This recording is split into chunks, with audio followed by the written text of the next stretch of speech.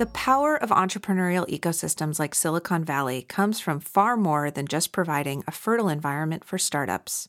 Starting up is just the beginning. Scaling up is how you change the world. The kind of scaling that built giants like Google, Facebook, and Alibaba is so different from traditional single-digit growth. Not just quantitatively, but qualitatively as well. That it requires a whole new name, Blitzscaling, a relentless speed that overwhelms your competitors and the market.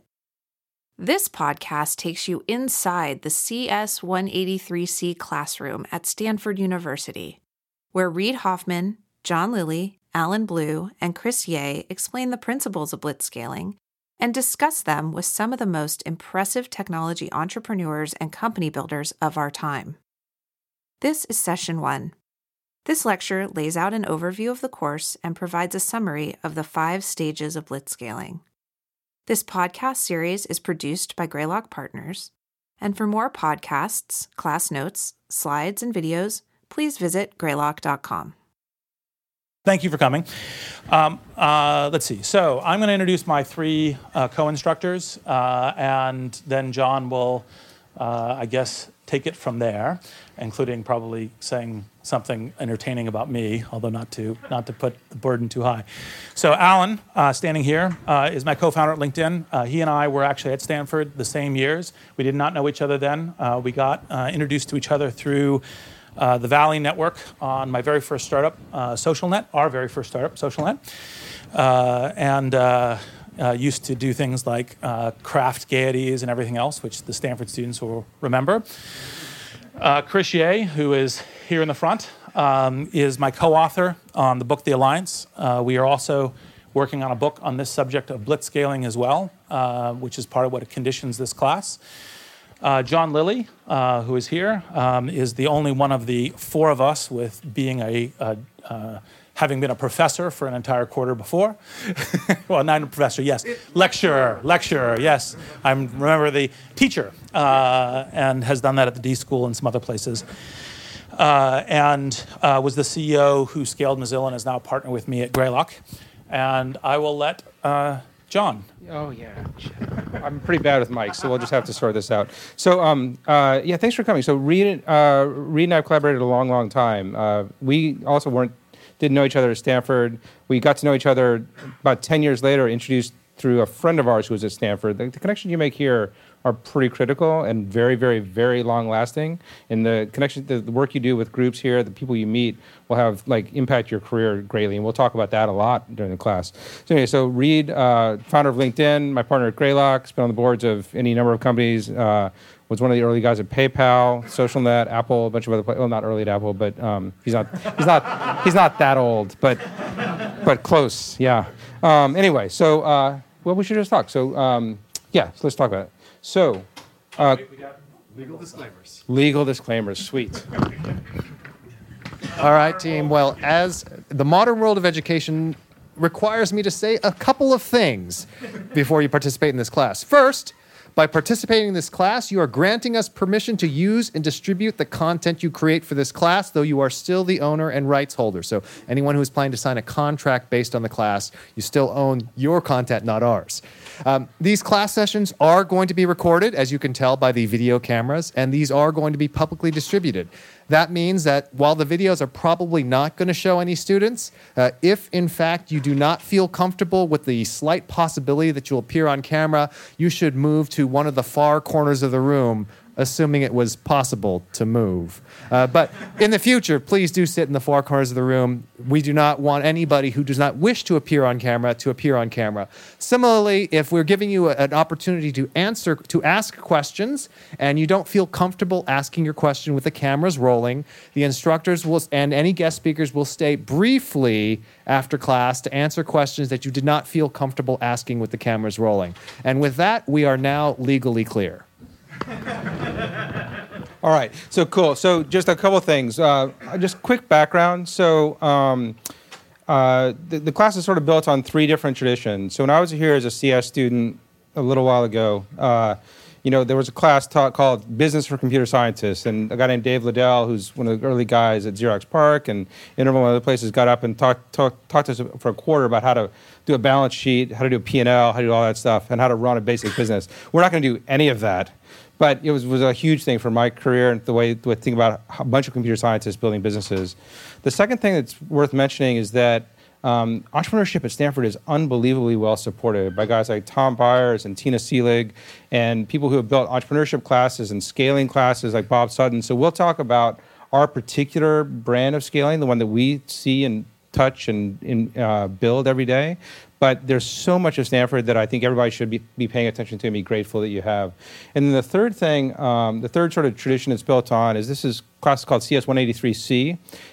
2 years ago, Peter Thiel taught a class called CS 183 about startups, more or less called memorialized in a book called 0 to 1. Last year, Sam Altman from Y Combinator taught a class about Startup School. That's sort of the spiritual successor, which is how do you actually get from 0 to 1.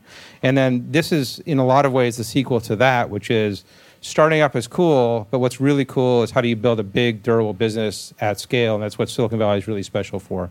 So those are the three traditions, and so we stand on the shoulders of giants. You guys are very lucky at a very lucky time at Stanford. So what you shouldn't expect from this class is a few things. So you shouldn't expect us to teach you how to read a balance sheet or P&L or do financial modeling or any of that stuff. You shouldn't expect any of us to agree with each other very often. We're going to talk about a lot of things. Exactly. So, right, you shouldn't expect us to be serious all the time. Yeah, so, and you shouldn't expect a playbook. Like, this is not how to pitch us to do VC. This is not how to get a company funded. But this is how to think about what you should expect is how to think about how to grow companies really big and really make the fundamental companies. You should expect us to get into it with the guest speakers who are coming, and we have a lot of amazing guest speakers who are coming. And you should expect us to answer questions and engage with you, and we should expect you each to learn from each other as we post content to the LinkedIn group and to Medium collections as well. Which we will get to at the end. Which we will explain in just a little bit. And then the last thing I should say, and Sam Altman had a very good comment at the very beginning. He was a little bit self-conscious last year about teaching a class because he thinks that his point of view was you should only start a company if you're really dying to start a company. And so encouraging people to do it is a little bit scary because the job of starting a company is such a intense, hard job. Really, the only people who should start companies are people who can't not start companies. So we're going to say a lot of things that might be relevant to your companies or your startups or your ambitions, and they might not. Your mileage may vary, so just fair warning. You can ask questions today when we lecture. When our guests come in, we're going to do more moderated, but today and when we lecture, you can be pretty free-flowing and just raise your hand if you have questions. There will be a way to submit questions that we will then edit before the class when we're having guest lectures, so we have it highly edited and useful to the group. The other thing in terms of the mileage may vary is our target here is not a playbook. Our target is essentially shining a light ahead because the general myth around entrepreneurship is that you just have an idea and it works. And actually, in fact, there's a tremendous amount of innovation, hard work, skilled activity, and everything else that goes into this. And so part of the idea is it's not a simple recipe. It's not, insert capital, insert a little bit of technology, stir, it happens. So there's heuristics, not rules. There's kind of ways to think about this. And so that's the kind of thing we're doing, and it's more or less a big concepts. It's kind of what are the concepts as you're beginning to think about this. Now, one of the things that when we started this work, we're still actually looking for a better term than this, blitzscaling. Might as well go to the next slide if I recall the next slide. Yep. Which is that in fact, one of the things we think we need here is this kind of a specialized term for this. And there's things that are good about this term, which is the speed of scale, the speed of deployment on a global basis, the speed of building an organization, something that is crafted as a term of art. There are parallels between business strategy and military strategy, so that's okay. It's less okay because it's not universally military. And so we're still looking for, this is part of what we're working out, because by the way, just like any entrepreneurial thing, we are working on the book and doing this as we're teaching this class. And so we are doing such things as thinking about this term and saying, does this term actually really work? So this is the classic mythos of Silicon Valley, which is it's a land of startups. It's a land of essentially you don't have kind of a culture of fear of failure, that you're not penalized when you try something and fail, you can try it again, that you can assemble a group of founders here very easily. There's venture capital, universities such as Stanford, and there's a way to make that happen. And this is the classic story. Frequently what I find from talking to young entrepreneurs, they just think they get their app right and it works. You get some capital, people love the app, and then you're off to the races. This is the classic story about what makes Silicon Valley strong. And that's partially true. If you don't have that previous story, you're not going to succeed, right? So actually, in fact, figuring out how to do that effectively is actually one of the things that's really important about the beginning of entrepreneurship. And that's what you see in many entrepreneurship classes. How do you select a founder? How do you know if the idea is right or not? How do you get your initial financing? How do you figure out what the competition's doing, whether it's relevant, whether Google or Microsoft is doing this, these sorts of things. Those are all actually important to succeed in this journey.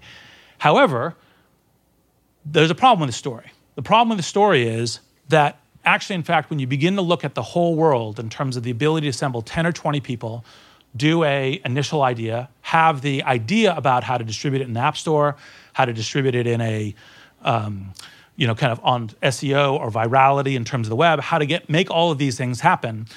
You actually, in fact, I have visited at least 20 places personally where you can assemble 10 to 20 people, where they have enough knowledge. Venture capital has gone global.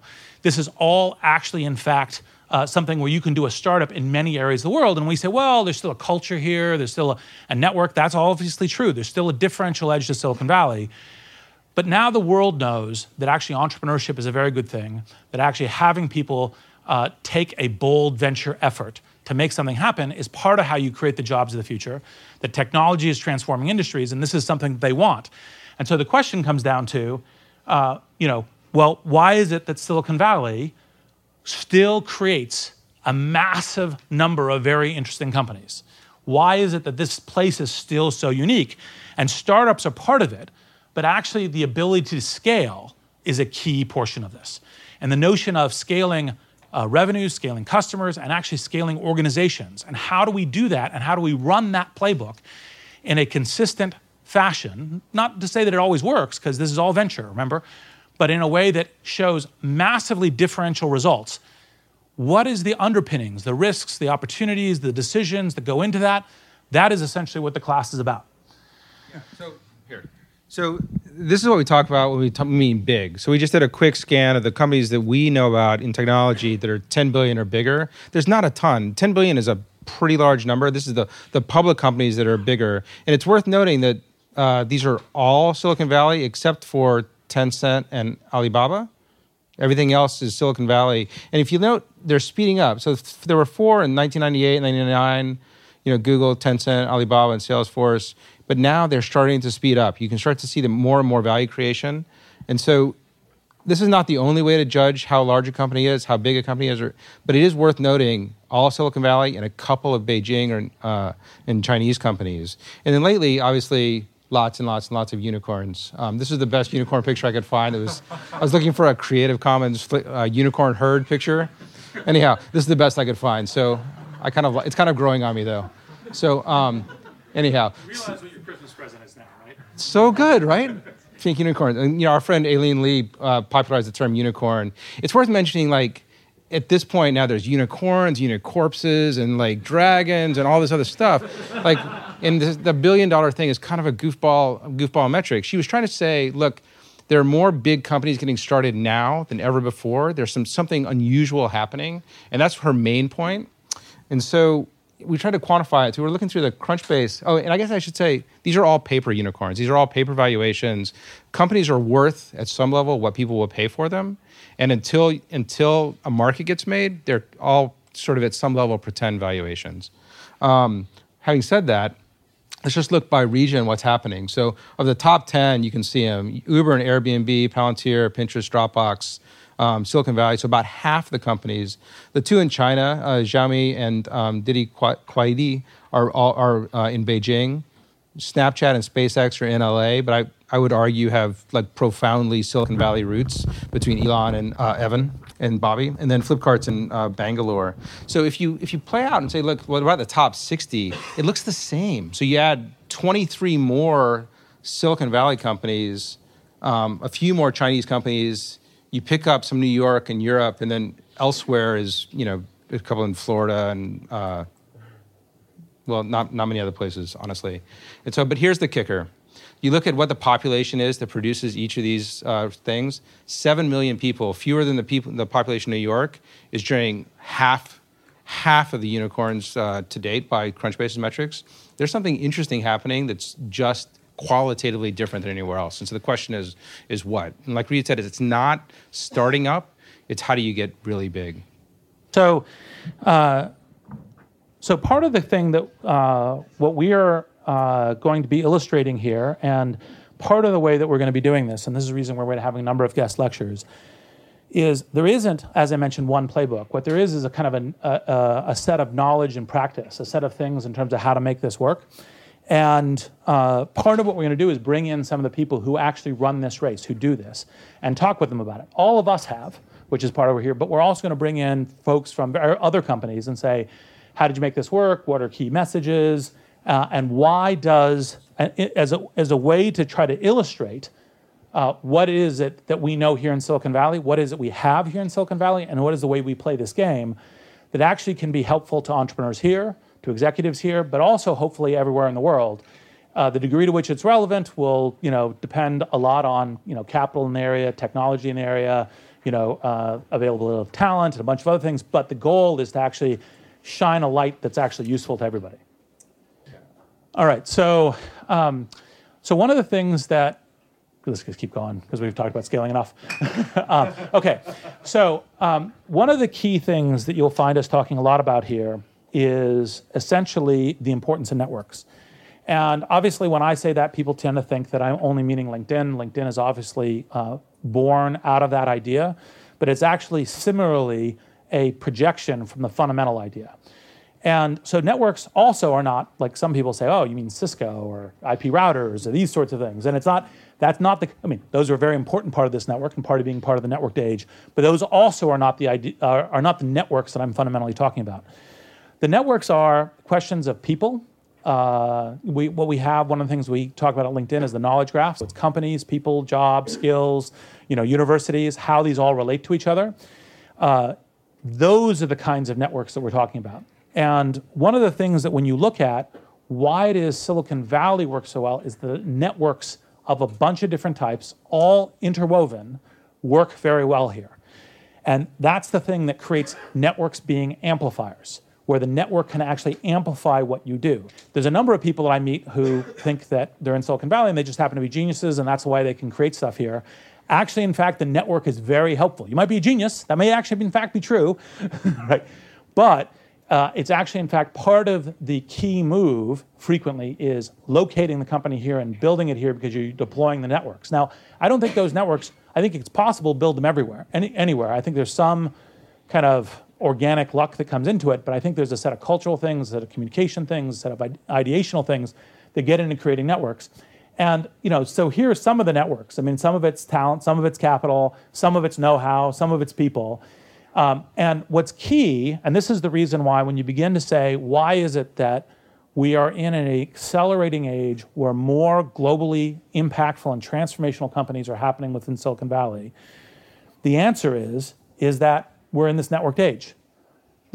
You're much abler to get to lots of people all around the world very fast. Now they can too. Theoretically, in a networked age, you should see a dispersion of essentially unicorns, dragons, unicorpses, et cetera. You about to say something? Yeah, well, I would just say that this is built on so many years. And you hear Fred Wilson or somebody talk about New York and the emerging network. And he's like, look, New York is emerging as a technology network, but Silicon Valley's got probably 60 years on us. Back to the guys with names all around on the buildings and all around campus, whether it's Hewlett & Packard, who were Terman students, to the Yahoo guys, to Google. It's just building layer after layer after layer. And what's happened is you've just gotten a huge diversity of roles and talent, from funders to strategic people to product people, who all understand networks and are all like investing in the network over and over and over. And so I think what Reid says is right. Like, you can do this anywhere. It's just, it takes a long, long time. And it's like what we'll see. We'll show you lots of graphs of companies, and like they almost all look flat, flat, flat, flat, flat, flat, flat, and then something happens, and the network starts to get internal consistency and liquidity and take off. That happens again and again and again. And like Silicon Valley was mostly flat for a really long time, and it got kind of Hewlett Packard and Intel and Fairchild, and then it started really ramping in the 80s and 90s, and now it's pretty good shape. Late 90s specifically, but yes. So that's the subject of what we are trying to do, and that's what we are calling blitzscaling. Now, why don't we go to the next slide? So these are the things that you will hear a lot of, and part of this is we've deliberately kept this. We're not trying to do a masterful orchestration where you will only hear each sentence only once. Part of having guest lecturers in and so forth is there are things that you will hear on a repetitive basis. That's useful information. You will hear people disagreeing on some things. That's useful information, because there isn't just simply one strategy for making this work. And matter of fact, we don't just embody one strategy here in Silicon Valley, but there are some common themes that you will hear. These are some of the common themes. So one, networks. We've already gone through that in some depth, and you'll hear a lot more about it in this quarter. Also, in fact, part of the thing about compounding to scale. So how is it that you get a revenue model that feeds back capital into scaling an organization, both locally and globally, and making that work, or scaling the way that you can pitch a financing so that you have a lot more capital to fund the growth of the organization? And one other thing I think it's probably worth to say is that there's this interrelationship between organization scale, revenue scale, and customer scale. Ideally, if you actually talk to most of the accomplished Silicon Valley entrepreneurs, they try to keep their organizational scale as trim as possible for customer scale and revenue scale, because it maintains adaptability, it maintains ability to grow. However, as you really begin to get to revenue scale, as you really begin to get to customer scale, where you are essentially having reasonable customer service, although those are some of the hacks we will get into, you actually begin to need organizational scale. We'll explain that. We're already starting to use jargon. Yes. So one of the things is how you will not believe the number of times we're going to say the word distribution in this class. It's going to be a lot, I promise you. And it's because we say distribution a lot in our daily work. In every company we talk to, every pitch we see, we talk distribution. But I would say that we're going to explain some of these terms as we go. If the terms are not totally clear, we'll try to de-jargonize them. We're very, very, very contextualized. So raise your hand if you feel like we're too jargony, and we'll slow down and explain stuff. Yeah. All right. Oh, wait. Yeah, good. Yep.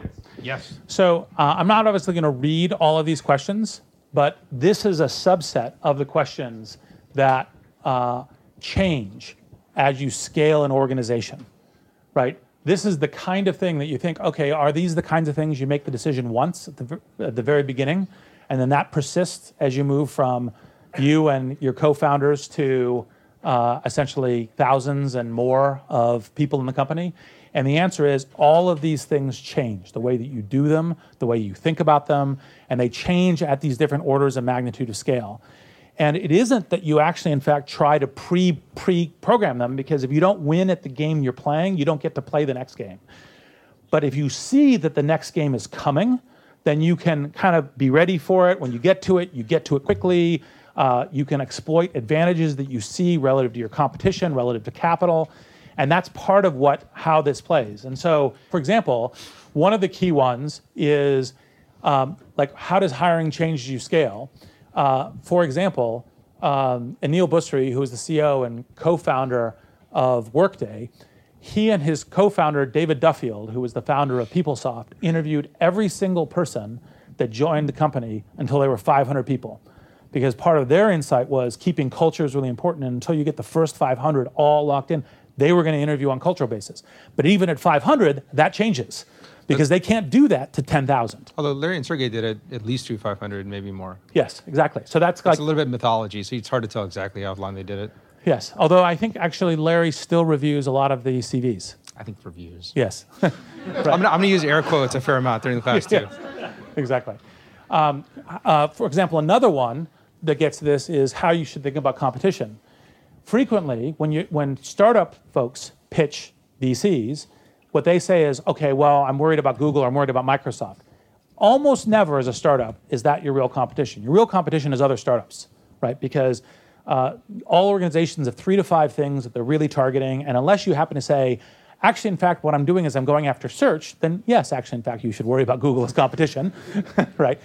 But if Google has one of its 200 products and you happen to be competing in some angle for one of them, that's actually not the really relevant issue. However, as you begin to get to an organization of scale, where actually deploying, having a bunch of customers, having a revenue stream, then actually, in fact, the competition tends to become much larger companies, right? And it tends to be not only are you competing with startups or other folks who may be in your class, but you're also competing with the industry leaders in certain ways because they may have a leverage and they now may be focused more on your area. And that's kind of a sense of how these are. And there's a ton of these questions, and we will go through them as we're going through the class. But it's hard to talk about scale without putting a little bit of specificity around it. And these are super rough. But we're trying to think about orders of magnitude of company. Yeah. So basic idea, metaphor, is family, tribe, village, city. It's on the order of magnitude of number of employees, right? And there's actually a sub-theme here there's kind of tens and threes, and there's a sub-theme of threes that we'll also touch on lightly in some places. But essentially, it's you're kind of like your initial, like everyone in a room, everyone in a kind of an apartment, right, or a large apartment, house maybe, and then it kind of goes up, and this everything changes as you go through this. But there's other scales that matter too, and this is all very rough about kind of like your consumer traction, your B2B traction, your revenue traction, and all of these relate. And this is not meant to be that anytime you're here, you should be here. There's differentials about what your market may be, what your strategy may be, what your competition may look like, such that you may be here and here. There may be various kinds of combinations, but it's partially what gives you a sense of where are you on this massive scale evolution? Yeah, I guess the point is that what we're trying to say is that when it's 3 or 4 founders, it's a super different enterprise than it is when it's 15 people. And somewhere between 15 and 100, things really change a lot too. It's the same kind of deal where, between 0 revenue and the first $1 million in revenue, there are really profoundly different things about the company. Some things will be consistent, many themes will be consistent, but the activities in the work changes. And so, like Reid says, it doesn't always read all the way across. For example, WhatsApp obviously breaks the mold. Yep. Like 19 people. Instagram. 19 people and like 600 million users or something. When we invested in Kevin and Mikey and Instagram, I think they had 13 people and they were headed towards 100 million users. So there are things that break the frame. What we're really trying to say is usually employees correlate with users and revenue, give or take. There's a lot of things changing. For this class, we're going to talk about organizational scale because it's the easiest for us to talk about around complexities around hiring, around how you go to market, which means how do you sell, and other things. Or how you distribute. Yep. To go back to distribution. Hold on, don't go to the next slide yet. So roughly speaking, we're going to spend 2 weeks per section. It'll probably be extra focus on tribe, village, and city. This week and next week are essentially the startup class. That's the kind of the family, like how do you pull stuff together. We'll go a little bit to who we selected to come in and why we did that towards the end of today's class. But the idea is essentially, how do you essentially launch from that into this? And as you're thinking about entrepreneurship, how do you think about what this growth and this journey looks like? And so it'll be roughly 2 weeks per stage. And it'll depend a little bit on people's availability and yeah, time. we tried hard to put together a pretty robust and amazing speaker list. People who we think will give you guys the most interesting insights. But the rough structure of the class is Tuesday, Thursday in a four class section. We'll do a lecture like this on the scale, and then the next 3 classes will be guest speakers from the outside who talk about what it was like in their companies to grow it. And it will often be a moderated conversation. So we'll have Jeff Weiner in later in the class for the very large company. We'll have Selena Tabakawala, who's a CS graduate, who's the president at SurveyMonkey, come in the village section. And so we'll do that, but that's roughly the section. And like Reid says, we'll reorganize it because some of these people are fairly painful to schedule. And we'll also move, most of us will try to be here for every class. That won't always be the case because Reid has some travel, I've got some travel, Alan's got some travel. So this is a way of thinking about, and it's not exhaustive, but this is a way of thinking about what we're walking through. Because you say, here's the different organizational structures, and what happens when you're thinking about all of the different parts of a company, right? So people is obviously pretty fundamental, so it's what we start with. But then also, are you a single-threaded or multi-threaded product company? Always as a startup, you're single-threaded. When do you get to multi-threaded? How do you make that decision? How do you know it's coming upon you? How is your go-to-market? Is your go-to-market one simple thing? Is your go-to-market a plan that's an enterprise-based, a consumer-based? Even there's differentiation within those plans. Some enterprise is kind of classic, heavy field sales. Some enterprise is essentially telephony. Some enterprise, like Slack, is an entirely new model. And then part of that then gets down to what's your technology strategy. So, for example, frequently in the beginning of a company, you're actually, in fact, trying, like one of the one of the quotes that some of my friends, although not this one's not John, although I will probably tease John occasionally, tell me that I will never live down is that if you're not embarrassed by your product release, you've released too late. The whole point of that quote is to say the importance of speed and the importance of time and your general get to market. It does not mean that, for example, you're launching a hardware product and you're embarrassed by your first product release, you're probably also dead, right? So, but for consumer internet software, it's the importance of speed. And part of that actually then gets down to what your tech strategy is. Because you say, well, we're going to build super robust technology, and we're going to have that technology from the very beginning, and that's going to be our OS1 strategy. Then the likelihood in a consumer internet basis is you're likely to actually, in fact, be developing too slowly, and you're not getting to market fast enough. And so, for example, within consumer internet companies, it tends to be the how do you get the thing up, and then how do you rebuild it as you're going becomes part of your technology strategy. However, if you did that the whole way through here, then somewhere around here you're going to die, right? Because you're not going to be able to that pattern which made you win here isn't going to win here. Right. And at that point, you actually start having to think about how is it we're building a platform? How does that platform actually make kind of a development stack that makes everyone more productive? How do we have tools that do it the right way and all that sort of thing? And that's part of how you begin to look at what this range looks like. Yeah, so I think that's that's the deal. We're trying to put together like a metaphor or like a little bit of a chessboard for how to think about how to go from nothing to a really big, robust company.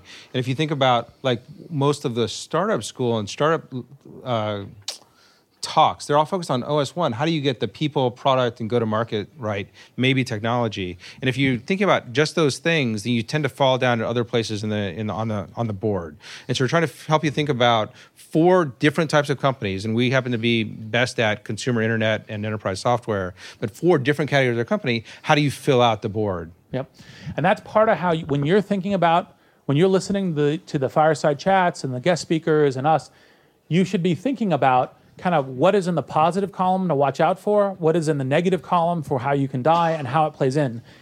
And this is only a partial list. Part of the reason why this leads as new functions is that part of the thing that happens is suddenly you have to start doing corp dev and buying companies, and that becomes part of your strategy. There's a bunch of things that as you go across here, there's new functions, right? And so even though like hiring, you might hire your first HR person somewhere in here, right? And start doing an HR process here, right?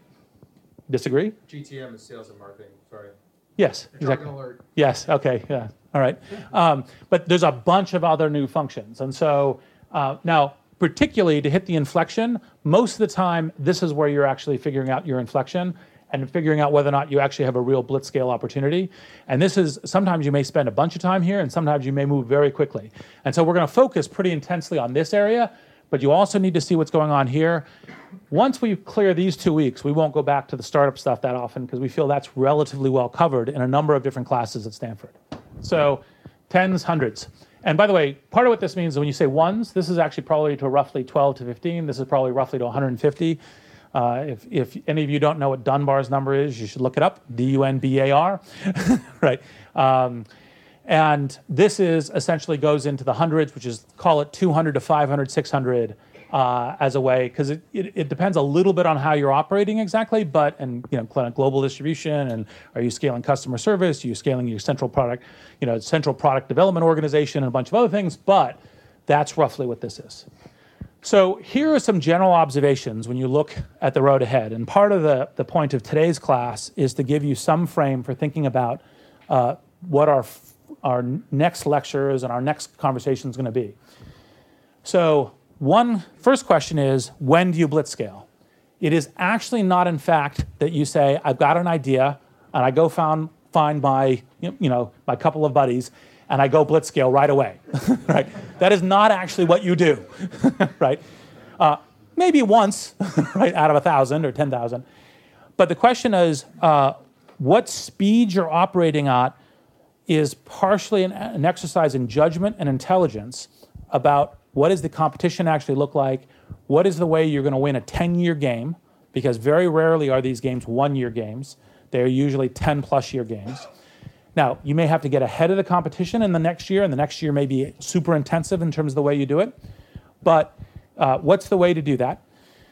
And then the question comes down to is, because if you, example, you decide to hit the afterburners now, and your business model isn't ready, your company actually isn't ready, that's one of the ways that actually you miss a curve and you die, right? So it doesn't mean don't do it, because sometimes you have to do it competitively. But that preparation for it and the judgment of it and the execution of blitzscaling actually really matters. The next trend you'll find is that as you're going through the orders of magnitude of scale, you're generally speaking moving from generalist to specialist. It isn't that you ever get rid of generalists in a company, but when you start with the first 5 people, they're doing everything, right? You're buying office supplies. I'm heading out for pizza because the other folks are coding. So my job is to go get the pizza. Actually, we both did that on occasion, right? And so what you do, though, is everyone is actually, in fact, responsible for a number of things. So even if you think about technology stack and say, look, I'm actually building the technology, you actually even have generalist technologists. Like if you have someone who says, look, all I'm really, really good at is kernel code, well, if you're building an application, that's not going to help you that much, right? So you actually, in fact, are looking for, in the early stages, people who are much more generalist, much more flexible, because you also may be moving around in terms of, the classic jargon, although accurate jargon now, pivots and everything else. You may be trying to figure out what you're doing, so you need people who will do things they're not comfortable with, learn it quickly, etc. But as you scale, you will hire more and more specialists. Specialists at technology, specialists at sales, specialists at management, all these sorts of things. And that goes to the third path, which is as you scale, you will move from everyone in the room doing just about anything that needs to be done to people who are, some people who are doing and some people who are both managing and doing, also doing, to, okay, some people are just managing and eventually to executives. And part of what executive is actually, in fact, as you get to an executive, your primary function becomes the organization. How do you compose them? How do you have them operate as a team? How do you essentially have scaling people up? How do you have onboarding? All the rest of that. It's not like, I articulate vision and I stand at the helm and point in the direction. That's usually a pretty useless executive, right? It's actually people who are actually, in fact, working on the organization. And so you'll see that as a pattern. Another one is it isn't that you do innovation first and then everything else is this kind of thoughtless scale. That it almost never works that way. You actually are, in fact, working to preserve your ability to be innovative as you're scaling the organization. Because there's lots of things that you actually, in fact, need to innovate on. You need to innovate on how you're managing data. You need to innovate on kind of like what is your go-to-market and actually how are you transforming the way that you're acquiring customers.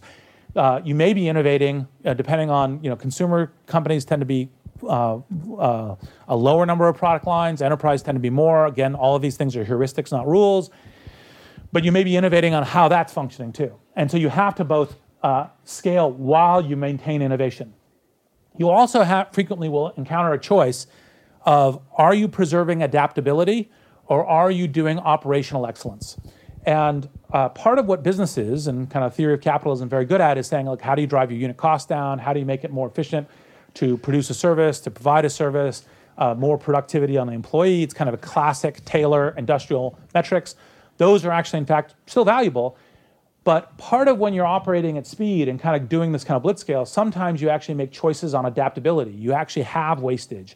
You actually, in fact, go, that's okay if we actually, in fact, hired way too many people. So, for example, one kind of early PayPal story, so this is, kind of Peter Thiel and Max Levchin, kind of co-founders.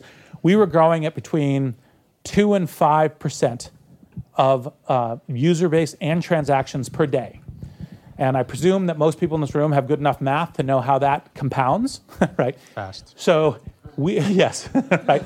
So that basically meant that we were going by the second week, we were going 20,000 new customer service emails in the hole per week and growing. That led to essentially having, we were only listed in Palo Alto, enough angry customers that they figured out which city we were in. They were dialing extension numbers in the office at random, and 24 hours a day you could pick up the phone and talk to an angry customer, right? So when we're dealing with that kind of scale issue because the product is getting away from us, the way that we dealt this is we weren't going operational excellence. We're like, oh my God, we got to solve this problem right away. So what we did is we literally flew. We decided to build a customer service center in Omaha, and we literally flew out groups of employees to do group interviewing of customer service, so that within 2 months we would have a 200-person customer service department running to answer that. We churned out about 70% of those employees within 3 months because it's churning through. Because we were doing the opposite of operational excellence, but we were focused on getting it up and adapting as we were going. And that's a frequent choice that you will make in sales, technology, customer service, et cetera. The sixth one is global reach, which is essentially the fact is a part of the networked age is that you actually get you're global faster than you imagine. So for example, when we launched LinkedIn, we had 12 companies it was some 12, 15, it was some in the countries. It was 12 to 15 countries in the drop-down list, 15. And we added them as we got people complaining, my country's not in it, right? That list got long very fast. And what's more, even though, reasonably educated, I came here along with many of you, like Faroe Islands, I didn't actually really know it was a country, right? It was like, remember looking up Faroe Islands? Yeah. I was like, okay. So you get to global reach much faster, right? Capital requirements. You basically cannot blitzscale without heavy available capital. And that comes from one of two mechanisms. That either comes from a good revenue model that you're reinvesting, or it comes from capital markets that are essentially flowing. Now, that doesn't mean you can't blitzscale only. Capital markets are? Financing. Venture capital, debt. Yeah. IPOs. Ways of getting money, right? Although IPOs are more than that too. And so you have to have capital in order to do that. Now, you can blitzscale even in down markets because it's a relative metric, right? Speed is relative. And so it's just a question of how do you move faster in a networked age than available competition. Yeah, this is a super current debate. And if you look at almost any blogs of VCs right now, there's like a lot of people wringing their hands about the environment. And I think this is legitimate. Like, it's a very overheated environment. Things are very expensive. Lots of companies are raising big rounds. And so like lots of VCs, including us, like we're starting to get concerned about burn rates. And so then the conversation will be, well, the tension is between how much you spend and whether you can go win the market. And so you get in this funny cycle of like trying to win the market, but also not trying to increase burn rate, which is how much money you're sending out the door every month. And so it's a real tension, and it's a very, very current question. Yeah. And Uber and Lyft, all these guys, everybody who's growing is looking at that. And it has balance between unit economics, which is how much money do you make on each transaction, or lose on each transaction, versus how much money do you spend to go take the market. Yeah, and if your burn rate gets out of control and then the capital, you don't have it on revenue and the capital markets die up, that's another way, which in the first internet boom was a way that you had internet winter, right? That's the kind of thing that blows companies up, right? So, yes. So I think that's good enough because we talked about 8 and 9. So this is a high line of kind of thinking about how, kind of roughly speaking, we'll publish these slides, so you don't need to like take notes on them and so forth. But it's kind of a way of thinking about kind of what happens when you're going between them. And we'll return to these themes as we're going through them. Obviously, right now, we're in the family area. That's great. Okay, so hey, everybody. So I wanted to give a kind of a brief, I wanted to give some meat to the story that just got told about those operational stages or those organizational stages. Here's one thing you gotta keep in mind as we go through all this stuff. There is no one story. Every single company that's passed through this stuff has passed through many different paths, some of whom we wouldn't even find it familiar. We wouldn't recognize it at LinkedIn, but you might recognize it at Workday or wherever. So I'm gonna tell a story about how we passed through these phases for LinkedIn to try to give you an idea of what it actually feels like to be in each place and some of the decisions that we actually made. And hopefully it'll make some of that stuff, and we'll actually come back to that list of 1 through 5, because a lot of the themes line up really well. At LinkedIn, we were one of those companies that did not blitz scale at the beginning.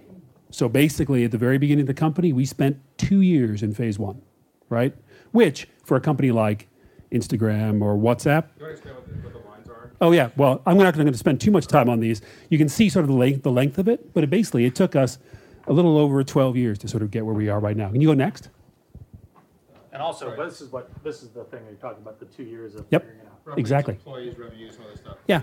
So give me the first picture. So these guys are the original, well, most of the original founding crew of LinkedIn. This was our household back in the day. This is in 2003 and 2004. And basically, we started the whole thing with a single idea. And I should explain really quickly. You're going to see a whole bunch of pictures that look like this, because we got a tradition, starting with this photograph, that when we reach major milestones in terms of user growth, and you'll understand when I'm done with this why user growth was so important to us, we would take a picture of the people who are working in the company holding up the number of people who were in the network. So you're going to see several variations on that during this.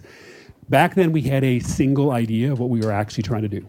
We discussed it in 2002, and in 2003, we set out with this idea. If you could build a professional network with reputable relationships inside of it, it would be useful for 1,000 different things that professionals actually do on a regular basis. That was the whole theory behind what we were doing.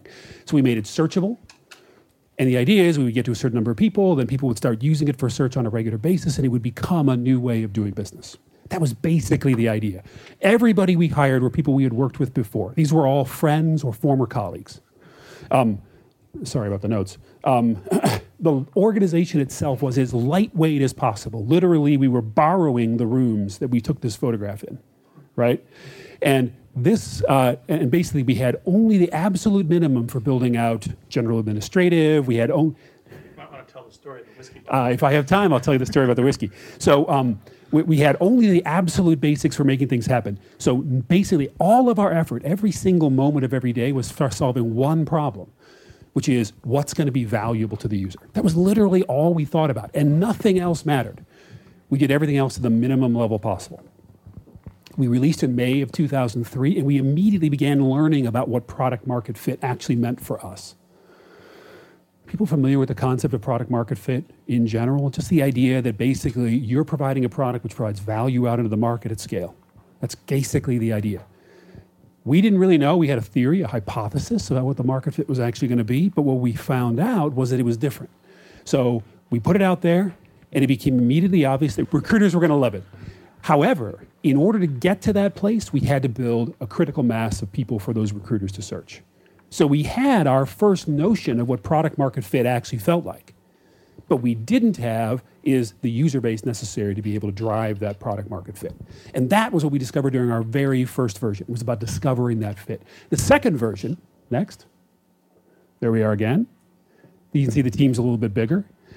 We had to build this team out because basically we had realized what the product market fit actually was, and now we needed to build out the minimal operation necessary for us to actually be able to attack that fit.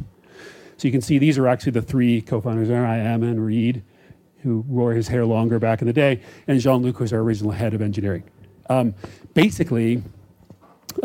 We found ourselves in a place where we had to go from 12 employees to roughly 30 or 40 employees to be able to support things. We also added a set of new functions, new things that we didn't have to worry about as a startup.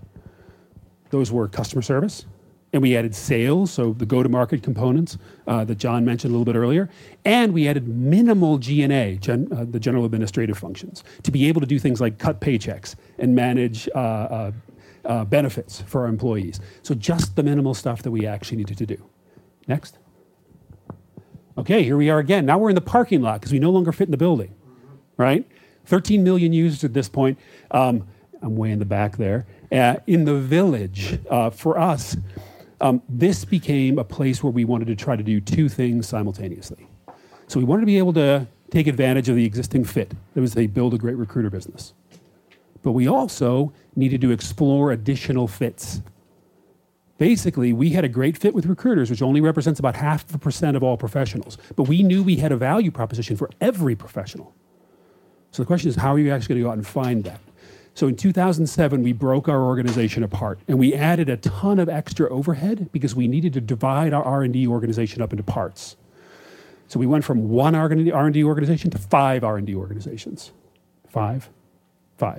And for what it's worth, we still have 5 R&D organizations at LinkedIn. That was the tracks. You're referring to tracks, right? These are tracks, right? Each one had a different track of things they supported. Either they supported the growth of an existing business or they explored new stuff. It was our way of trying to balance operational excellence with adaptability. We wanted to make sure we had 4 of those organizations. One of those organizations focused on growth, one focused on revenue, and the other 3 focused on what would be valuable, what other product market fits actually existed to continue to allow us to grow. That required new leadership. When you get a company that big, we're now at 120 people. At 120 people, you need a different type of organizational leadership. So we brought in a CEO. Guy's name was Dan Nye. He came from Intuit, and he came in with tremendous knowledge about building enterprise businesses and sales businesses. He had worked on QuickBooks and a bunch of other things for small businesses. He was extremely knowledgeable about that stuff. He came in and put all the effort in to make a sales organization really work because it was our ability to capture that marketplace. But simultaneously, we had to bring in brand new product and engineering leadership to be able to run those 5 simultaneous lines of development. I think that's one of the things we're going to talk about, I think, a little bit during the class, because most people in Silicon Valley talk about founder or CEO. I was a founder. I hired a CEO to replace me. Reid was a founder, hired him to replace him, then unreplaced himself, then replaced himself again as CEO. Indecisive. Yeah, Reid is totally indecisive. So I think that knowing who to put in what jobs, and especially the CEO, with respect to the founder, something we'll talk about through the quarter, I think. All right, the city. So now we're in a totally different parking lot because now we're talking about hundreds and hundreds of employees. In 2009, we basically began blitzscaling. We hadn't really done it up to this point because remember, growth was our main limiter. If we didn't have a big network, we weren't going to be able to drive stuff. So basically, we had to bring all these people in to us to be able to basically take advantage of the growth we had achieved up to that point and continue to drive our efforts in those 5 product lines. But at that point, there were changing expectations for the way that our customers were using our products. So we had a recruiter product, we had sales product, we had marketing solutions products, wide variety of things, and now the bar had to be raised on all of that stuff. We had to have people managing those relationships. We had to have salespeople who were out there generating new things. A lot of our customer growth was coming from overseas. So now we're beginning to see growth outside the US. So we brought in a new CEO to do this. So this is Jeff Weiner, who'll be with us later in the quarter to talk about this process leading from stage 4 into stage 5. Jeff came in, and the very first thing he did was he prepared us to blitzscale. So one thing we had never done, and this is a great learning for us, is we'd never written down our company culture. We hadn't written down our strategy because we were too small. We didn't have to do that. You'll find, if you haven't worked in a startup, that when you're at a startup, everyone knows everything all the time. But when you're a big company, you have different management and executive leadership needs. So Jeff came in, he wrote all that stuff down, and it's still the way we run the company today. We're 8,500 employees now. Okay, we basically doubled size year over year over year from 2009 to 2014. Okay, something else that happened here. As those of you who've worked in a startup which lasts a long time know, when you work on a code base for more than 6 years, it becomes full of gunk. Okay, we had tremendous technical changes we needed to make sure that we had the technical platform necessary to make the thing successful. So we had to change our technology strategy at this point. We had to think about basically building for scale, for flexibility, for developer productivity, a whole bunch of things we'd never considered before. Because we now had hundreds of developers working on stuff and still had to drive to be able to move quickly. Finally, we had to change our financing strategy at this point. So we had been doing financing. Basically, we became profitable in 2006. But now we were thinking about how do you bring together the capital that you need in order to be able to do things like acquisitions. So not only did we go out for a C round at this time, but we also did the IPO in 2011 in order to be able to make sure that we were ready to make necessary acquisitions along the way. Next. So this is a small group of people. This is in our new San Francisco office. When we crossed the 300 million, you can see 300 million is back there. We crossed the 300 million mark. This was one of the major changes we saw. Our development organization is now split across many geographies for the first time in the company's history. We now have as many employees working outside the United States as we do inside the United States. We are in 27 different countries. We have major operations in China. We have people spread all around the world making LinkedIn happen. We also have 8,500 employees, more than $2 billion of revenue, and so forth. So again, the set of requirements has actually changed.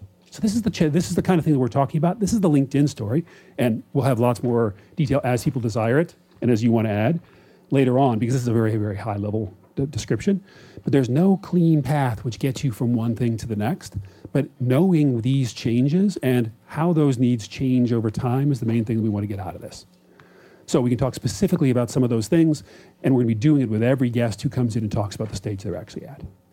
And the point is not to make this the LinkedIn story, obviously. The point is to give you an illustration of one example of how these companies actually change and what are the things you need to succeed at in order to succeed in building an interesting company. Yep. Any questions so far? Any questions now? All right, so 20 more minutes and then we're good. So just quickly, the next 2 weeks are about the family stage. It's about having a team, small team, trying to find product market fit. And so the things you care about are mostly these. Is your product any good? Does anybody care that your product's good? What do you do every day? What's that? Other than you. Yeah, and your mom and your dad. They love your product, of course.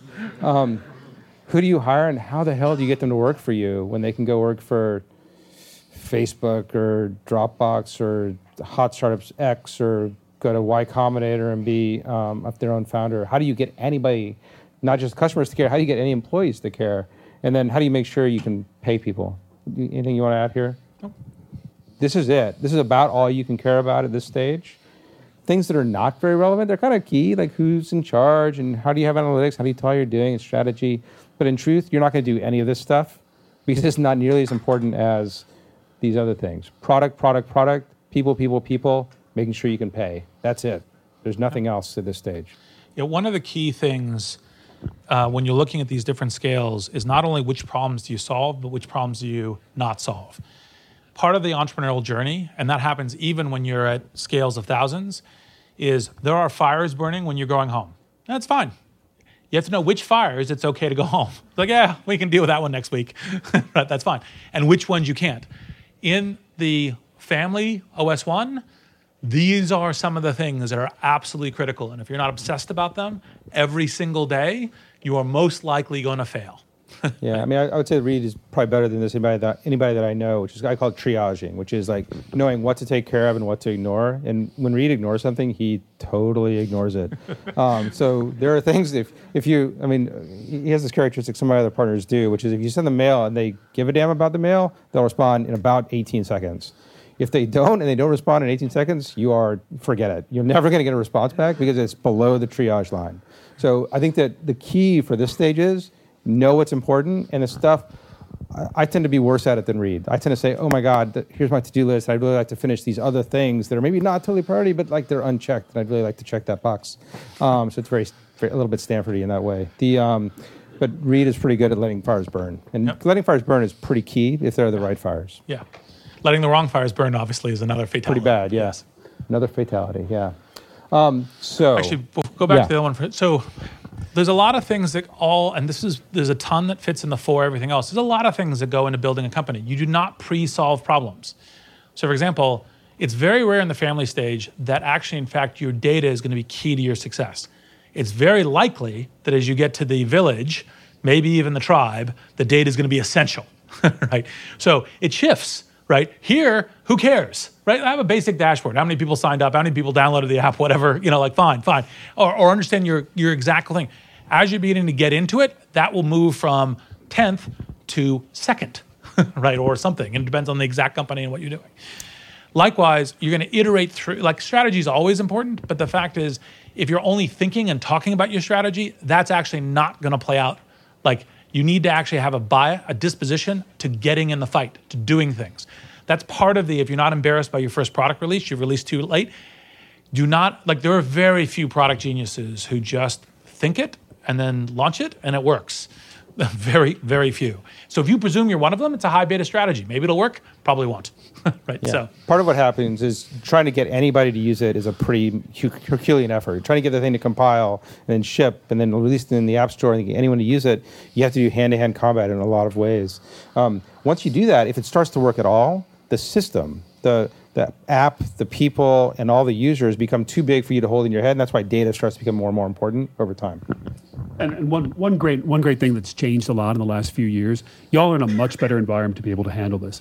And the reason that's true is that so many of the things which are in fact not vital are now things you can get off the shelf. Like for instance, the whole idea of like provisioning a colo is something that we had to do. We were literally in our first office, we were sitting on the box, instead of chairs, we had boxes of hardware that we were going to take to our colo. Okay? That no longer happens. Now that problem, which is not an important problem at all, it's a necessary thing, but it's not important, is something you can do just by signing up for Amazon Web Services. So you've got it much better. The good thing is all the things you don't want to focus on, many of you don't have to. The thing is that the things you do have to focus on are still really hard. Yeah, the bad news is everybody else gets to do that too. yes, exactly. So you're competing with everybody who has the same thing. Yeah. So this is my favorite essay about OS 1 by a guy, Paul Graham, who started Y Combinator. It says, his essay is Do Things That Don't Scale. And I think you can convince yourself, and so this will be homework for Thursday's class. There'll be 3 things to read, 2 things by Sam Altman and 1 by Paul Graham. But this is the essay that I think everybody should pay real attention to. And what he tells is stories about when you're just starting out, like you might have to go grab somebody's phone and install the app for them and then show them how to use it. That's obviously won't scale to even 100 users or 1,000 users, but getting the first user is critical. Getting the second user is critical. And so he thought it was a story about Airbnb doing things that didn't scale when they started. And I don't know if you know any of those stories? I know a lot of the stories. Do you want to tell any of the Airbnb? Well,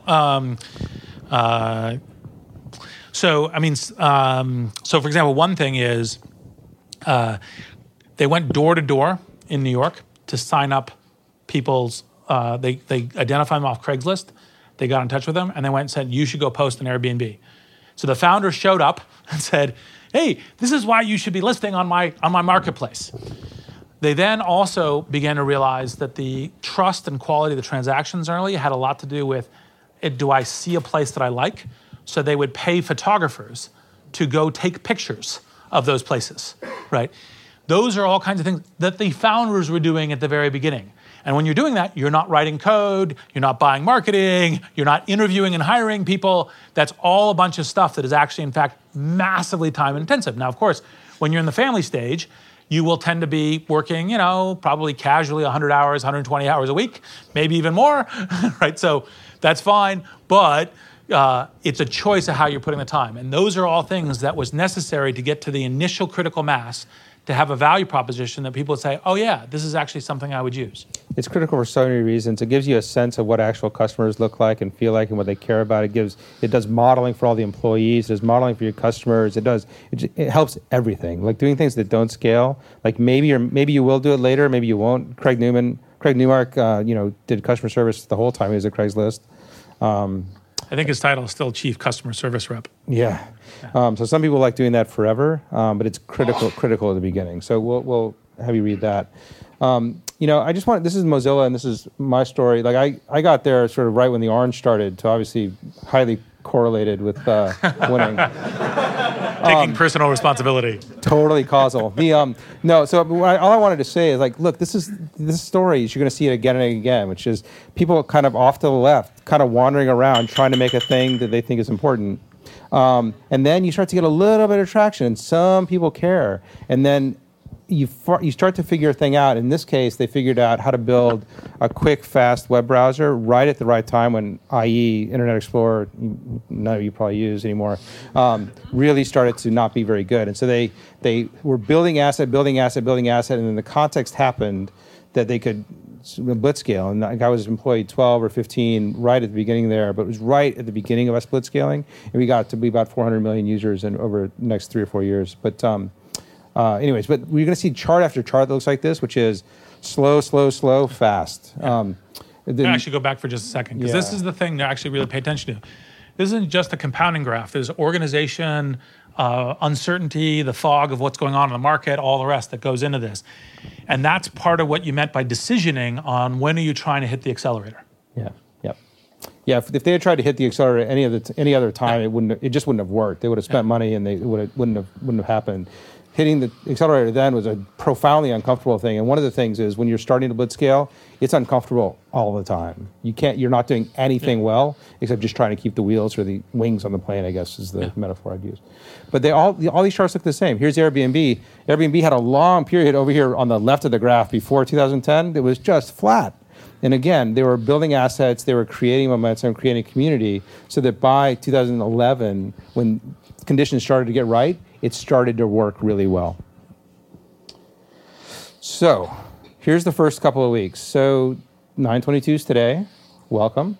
Thursday, we'll have Sam Altman come in and do a reprise of his class from last year. One of the assignments we'll have to do next day or so is in the LinkedIn group, which we'll tell you how to do. Put down questions you'd like us to ask Sam during class. And so it'll be an hour and a half of Sam talking. Sam, he was here at Stanford. He had dropped out of Stanford, founded Looped. Now he runs Y Combinator, probably the most important startup organization in the world. This is no joke. He sees thousands and thousands of new ventures. He helps actively hundreds. There's nobody quite in the same position as Sam. And so what we're going to ask him to do is, of all the things he sees, especially at this organizational stage one, what does he see around commonalities? Yeah, patterns that work, patterns that fail. Yep. So Sam, we're grateful that he's going to come out. So that's the content for today. We have 2 more slides. Here's how the class is going to work. I'll come back to it. And then here's what to read for next week. Does anybody have any questions before we talk about mechanics and sort of class logistics? Since kind of a tacit bias to consumer internet, do you think B2B is going to be equally relevant here? Yeah, we'll talk about enterprise software. We call it enterprise software, B2B. Today, you got a lot of consumer internet. Reid and I both, LinkedIn I think is a good canonical company of one that lives in both worlds of consumer and enterprise. We do a lot of that. I think it'll depend on the guests, especially when they come. And you should mention reactivity too. Yeah, I had it's kind of a long story, but I did an enterprise software company we sold to Cisco too. So we'll talk about, plus involved in Dropbox and Quip and some others. The goal is to be appropriate, although we know consumer better and it tends to get bigger, so there'll probably be disproportionate time on consumer, but we will cover B2B as well. Yeah, and in fact, we also have one biotech guest as well who's coming later we can mention, yeah? Yeah, so Elizabeth Holmes, who is the founder and CEO of Theranos, is going to come, which we're pretty excited about. She doesn't talk a lot in public, so that should be an interesting one too. And it's quite a different domain. So the question is, are these blitzscaling strategies equally applicable when you get out of the software realm? There's essentially 3 parts to the answer to that. The first part is it's all about speed differential, right? So the question is moving faster than your competition is still important. The pure blitzscale part of this is actually, in fact, a differential speed between what's going on in the markets, what the competition looks like, and how you play. And so it still plays on hardware. Second thing is many hardware or call them atoms, businesses and industries are being more affected by bits, right? So there's software in medicine, there's software in genetics, there's software in hardware delivery where the software is the key part of the differential. And so there's more ways that software affects these other industries, so that also just picks up the entire competitive clock of that industry. So for example, what makes Tesla interesting is not so much that it's an electric car, it's a software car. That's actually, in fact, the thing that makes it interesting, and that starts what's really picking it up, right? So, and then the third part of it is that there are some things that will be different. So for example, in hardware or things like it, or medicine or other things, you have to have a much, much lower error rate. Right, but that's still something you say, well, okay, how do we move fast, a little faster than the competition with a low error rate, as opposed to we can just accept a high error rate as a way of doing it. Because one of the things you'll see frequently in software is you'll accept a higher error rate. Like, for example, you'll accept customer service that essentially responds to an email, like take the PayPal case, 3 weeks later, right, as opposed, and they don't do that anymore, but that was during the growth period, as a way of hacking which problems you need to solve in order to scale. Now, in kind of classic, whether it's biology or hardware or everything else, you actually have to have a much lower error rate. And so, but that still can play into it. You'll get judged on what are called comparables. And so people will, to the extent that you don't have competition that's direct, people will try to baseline how your progress is going against others. But I think the critical questions are, are you selling your product, and are you hiring well enough? And not a lot more complicated. The other key thing of this is you actually do not overly focus on your competition anyway. The real thing that smart founders, smart executives, smart investors are doing is saying, will you own the market opportunity, right? Are you moving fast enough in order to do that? Are you building out the foundation such that it's durable? The key question on competition is if someone else owns that market opportunity before you, then you're clearly not going to own it, right? So when you get to the competition is not close to you, what you're actually beginning to think about is, okay, how are you building something that will compound over time, not do you get there really fast? And is that strong? Now, of course, one metric is if you're moving very slowly, the fact that you're going to compound and get big later becomes a little bit in doubt, not necessarily fully in doubt. So those are all the things, and this is part of the reason why it's not pure science. There's a lot of judgment that goes in each specific, and part of the reason you can't just give out a roadmap is because actually, in fact, part of what you're doing as a founder, as an executive, is you're exercising judgment. Part of the reason, one of the things we have here in Silicon Valley is essentially a network of learning. So one of the things you should always do is talk to all the smart people around you, not just people who have done it before, but also other smart people, because if that makes your decision crisper, then you make that decision much better, right? Like how fast should we be moving? How much capital should be? Should we make the hire early? Should we make the hire late?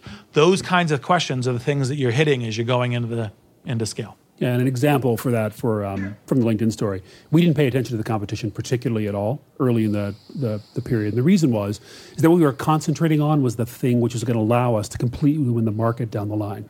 So if we were able to build up the largest collection of professionals together in one place, it actually kind of didn't matter if we got that first, even if we didn't have the business set up yet, the people who were already concentrating on monetizing, it was going to be fine. So basically we were concentrating on that stuff and allowed us to not take our eye off that ball and continue to be successful. So that is exactly what they're looking for. What people are looking for is, are you building something which will have the asset necessary for you to dominate the market down the line? Most of our early competitors at LinkedIn are companies that don't exist anymore, and they were all focused on selling to corporations. Yep. Okay, so we're gonna just quickly about mechanics of the class. So we're going to use LinkedIn groups, we're going to use Medium group collections, and we're going to have some assignments and reading. So the way it's going to work is we're going to send everybody an invitation to the LinkedIn group. That's where we'll post questions and thought things, have discussions, and we'll ask you each to post questions for Sam Altman or answer some questions about the content of the week or something like that. Additionally, we'd like people, it's optional, but very, very recommended to put some of the work that you do in class on Medium.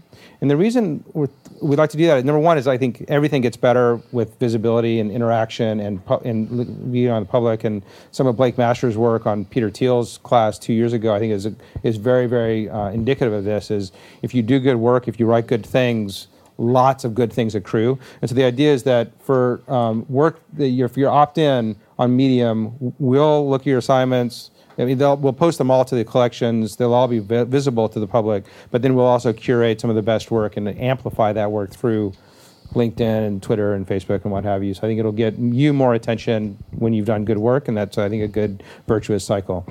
So that's the rough way we're going to work, and we'll have more explicit instructions in the LinkedIn group itself. So these are the 3 things we'd like you to read for next week. This will be in the LinkedIn group. One essay by Paul Graham I mentioned, Do Things That Don't Scale. Startup Advice Briefly by Sam Altman, which is all of his advice condensed into one fantastic blog post. And then Why Silicon Valley Works. That's all we have today. And it is 1 minute to go. 40 seconds to go. All right, so I think that's it. Yep. So thanks for the first day. We'll see you soon. Thank you.